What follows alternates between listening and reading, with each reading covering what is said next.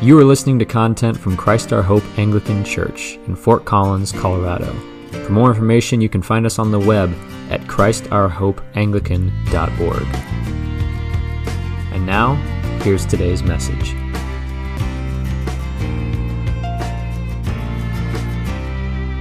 Every Christmas Eve, in addition to celebrating the birth of Christ, I also get to celebrate a more personal birth. It was on Christmas Eve in 1985, when I was 4 years old, that I became a Christian. My mom and I were attending a service at our church, and the pastor was preparing to distribute communion. This wasn't a church that celebrated communion every week, so this was a sort of momentous and quarterly occasion. And when he explained to the congregation that only those who had accepted Jesus as their Lord and Savior should partake in the elements that he was about to distribute, I asked my mom what that meant, and she explained the gospel to me in terms that a 4-year-old could understand. And I asked Jesus into my heart right away. And I can still remember, all these years later, the joy that I felt when I came home. My dad was at home, and I walked in the door and said, Daddy, guess what? Guess what? I'm a Christian. And it was this moment that I look back on. And it's always been a very special moment for me to look back on and remember that moment where I became aware of Christ's call upon my life and decided to follow him. However, in some of the churches and organizations that I grew up in, there were times that I wished for a more dramatic testimony. Because in some churches, sharing testimonies and sharing about how you came to know Jesus can be a big part of what it means to gather and how we celebrate what God has done. And that's good. But it's almost always the stories of some dramatic turnaround that they actually tell from the front of the church. People aren't looking for the story of, I became a Christian when I was 4 years old and it stuck. They usually involve supernatural intervention and a dramatic moment of repentance. And in other words, they look a lot more like Nathaniel's story from our gospel reading today than they look like my own. Because Nathaniel's story hits almost all the right notes for a dramatic public testimony. He starts out as a skeptic and perhaps a bit of a cynic. When Philip comes to him with news that he had found the one who is written about in the law and the prophets, he latched on to the fact that this supposed Messiah was from Nazareth. And he asked that question, can anything good come out of Nazareth? This wasn't just like a city dweller's disdain for the rural areas of Israel. Nathanael was from Cana, which is where Jesus was about to go to the wedding shortly after this.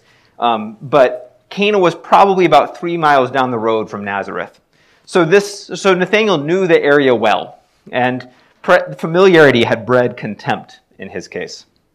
There was no apparent spark of curiosity or openness to something new. He knew the type of people that lived in Cana and Nazareth, and he said, there's nothing good coming from here. But Philip was confident in what, or rather whom, he had seen. He didn't try to convince Nathanael that his claim was true. He merely offered an invitation. Come and see. And for some reason, Nathanael went with him. I guess perhaps it was because of his friendship with Philip, or perhaps it was because he hoped to be the one who shut down the hope of that false Messiah. Certainly, sometimes cynics will come and see this thing that you have proclaimed so that they can then speak against it. But whatever his reason, when he actually encountered Jesus, everything changed for him. Despite growing up in the next town over, Nathanael had never apparently met Jesus. But when he encountered him, Jesus spoke as if he already knew him. He said, "Behold, an Israelite indeed, in whom there is no guile." I think it's easy to hear Nathanael's response of, "How do you know me?" as if it's sarcastic.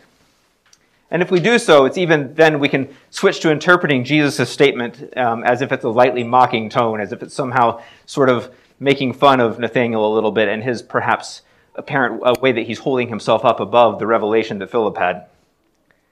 But nothing in the text actually indicates that this exchange is anything less than authentic. Somehow, in this naming of Nathanael and calling him an Israelite without no guile, he had spoken a word that nailed Nathanael's conception of himself. It reminds me of the brilliant scene in the BBC series Sherlock, where Watson meets Sherlock for the first time. And he walks into this lab where Sherlock is working because a friend has brought him up to meet Sherlock. And before he has a chance to say anything at all about himself, Sherlock deduces that Watson is a retired army doctor with a psychosomatic limp and an alcoholic brother who he won't go to for help while he's looking for a roommate in order to try to afford London's high rent. And all of this comes, and Watson's response to his friend is like, is he always like this? And he goes, yeah, pretty much. But Sherlock's deductions are based on careful observation. And later on in the show, he reveals how he knew and what he saw that kind of brought all of this to light, where he knew something about Watson despite their apparent, his not having met before. But when Nathanael asked Jesus, how do you know me? He doesn't reveal any secret techniques or parlor tricks. There's no avenue of, well, since we grew up not far away, I've already heard of you. Instead, he goes even further and says, before Philip called you, when you were under the fig tree, I saw you. And something remarkable happens here because Nathanael responds to this with a declaration of Jesus that is above and beyond anything we've seen from anybody in the gospel so far. And we aren't told why this statement is so significant to Nathanael. Was there some special meaning for the fig tree? Did it just happen to be where he was sitting when Philip came by? Any attempts to answer this question definitively just sort of devolve into mere speculation. But whatever meaning it held for Nathanael, it was exactly the right thing to say. He clearly saw Jesus' statement as a supernatural revelation of knowledge, and his turnaround was dramatic. The cynic became a true believer who immediately proclaimed, Rabbi, you are the Son of God. You are the King of Israel. Now, in this, we should probably be careful not to read too much into Nathanael's statement. We know that Jesus was truly the beloved Son of God, the second member of the Trinity, but Nathanael was not at this time probably recognizing the divinity of Jesus. None of the apostles would realize that until later. He was looking back into some of the Old Testament traditions that looked at the Messiah as one who is called the Son of God. So he was recognizing Jesus as the Messiah, just as Philip had claimed that he would. He came and saw as Philip asked him to, and it was enough for him. It convinced him of the veracity of Jesus' claim that he is the Messiah. He is the one. So, a decisive moment, a supernatural revelation, and a dramatic turnaround. Nathanael's story has all the marks of a great stand in front of a crowd testimony, except perhaps for a life in shambles before he met Jesus. But Nathanael's story is not given to us as a picture of what all conversion stories will look like. We are not asked to compare our encounter with Jesus to his. In fact, there are 3 other conversion stories, 3 other calls to discipleship that happen right before this one, and none of the others are so apparently dramatic. In John chapter 1, verse 35, before our reading for today, Andrew and another of John the Baptist's disciples were standing near John when they heard him proclaim Jesus to be the Lamb of God. They began to follow Jesus, and when he saw them, he asked, "What are you looking for?" They in turn called him teacher and asked where he was staying. And he said to them, just like Philip eventually said to Nathanael, "Come and see." And they decide, on the basis of John's testimony and on whatever they saw when they did come and see, and they spent time with Jesus that day, that he is the Messiah. Andrew's call didn't start with drama or cynicism. It started with curiosity. In verse 40, Andrew went to his brother Simon and told him that they have found the Messiah. And Simon simply believes him and comes to Jesus, and where he is given a new name, Peter, and becomes another of his disciples. Peter's call began with a trust in his brother and what he had to say. And then in verse 43, where we do enter into where we read in our gospel reading today, Jesus found Philip and told him, "Follow me." Philip obeyed, and he became the one to invite Nathanael. Philip's journey with Jesus began with a straightforward call and simple obedience. When all of these stories are laid side by side, when we see them all together as just this image of Jesus calling his disciples, a pattern emerges where each man's call was very different, But in each case, Jesus knew exactly what to say or do to bring them into the encounter with him and to lead them to become one of his disciples. It's not only Nathanael whom Jesus knew intimately, though that was revealed through supernatural knowledge. He appealed to Andrew's curiosity, Peter's fidelity in his family, and his need for a new identity, Philip's obedience. Every call to follow Christ is personal, because Jesus is the good shepherd who knows his sheep. I think there's also a curious tension in these stories between the initiative of the disciples and the authority of Jesus. In the other Gospels, Matthew, Mark, and Luke, most of the apostles are called in a manner similar to Philip, where there's this unilateral command to follow me, and they stop what they're doing and just leave and immediately follow Jesus. John presents a bit of a more complex story in these 4 encounters. Several of the disciples seem to approach Jesus first before he issues a call. But in every case, as soon as they encounter Jesus, they find that he takes the initiative. Andrew followed after Jesus, but it wasn't until Jesus spoke to him and invited him to come and see where he was staying that he became a disciple. Peter found himself into the presence of a man who, on their first encounter, could change his very name. Nathanael found a man who knew him before he had even seen him. Furthermore, there are hints that, as he did with Nathanael, Jesus saw all of the disciples before they came to him. It's perhaps most evident in Simon Peter's call. When he's given a new name in that first encounter with Jesus, Jesus knew him better than he knew himself, knew him enough to be able to change not only the sense of identity that he had for himself, but the sense of identity that he would have before the entire world.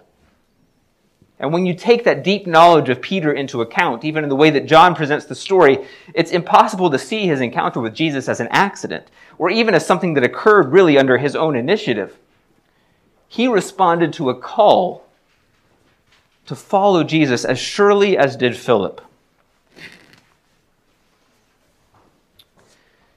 In this, Jesus' glory is revealed when he issues these calls, for he is revealed as the one who intimately knows those whom he calls to himself. He calls each person in the way that is exactly right for them, and Jesus is revealed as the one with authority and initiative. Even when it comes through another person, even when the words of someone else are the ones that are spoken, it still is Jesus speaking through them, extending that call to others. And this means, because this is always true, this means that you can be confident in your own encounter with Jesus. In the moment when you became aware that Jesus had called you and you decided to follow him, was because he knew you. He knew you deeply and intimately, and he wanted you to be his disciple. And your call, whatever it looked like, was exactly right for you. Paul puts it this way in the book of Ephesians, that God chose us in Christ before the foundation of the world to be holy and blameless before him in love. He destined us for adoption as his children through Jesus Christ, according to the good pleasure of his will, to the praise of his glorious grace that he freely bestowed upon us in the beloved. There are no unimpressive testimonies. My story of a 4-year-old boy intrigued by communion on Christmas Eve is a story of God's plan from before the foundation of the world unfolding, a moment where his freely given grace became evident in the life of an individual person. Your story, whether it's dramatic or prosaic, has the same cosmic significance. Even if your conversion was more gradual and you can't remember that specific moment when you came to Christ, if you are a follower of Jesus, yours is a testimony of grace. Your story matters because it is part of the great story of redemption where God is reconciling all things to himself in Christ. And your story has taken its particular shape because Jesus loves you, specifically you, and has called you in exactly the way that was necessary to bring you into a relationship with him. Your story is worth telling because it's really God's story. He's the one who took the initiative, who gave you the gift of grace. None of us can boast in what we have done. To God be the glory. And if you're sitting here, or if you're joining us online this morning, and you don't recognize yourself as having responded to that invitation as following in Jesus, I'm extending it to you right now. Because as we see, Jesus calls us not only to salvation, he calls us to work, to mission. Because you know that God has seen you and has called you to be a disciple of his, you should have great confidence in the work that he has given you to do. You were not called for your sake alone. God has blessed you with the gift of salvation so that you may be a blessing to others. This is always the way that God works. It was true of Adam, it was true of Noah, of Abram, of Samuel, of every one of Jesus' disciples. If you're a follower of Jesus, it's true of you as well. Because every disciple of Jesus is given authority to extend his call to others. Notice how this plays out even in these 4 stories. Andrew began following Jesus because he heard John the Baptist's proclamation. Peter came because Andrew told him he had found the Messiah.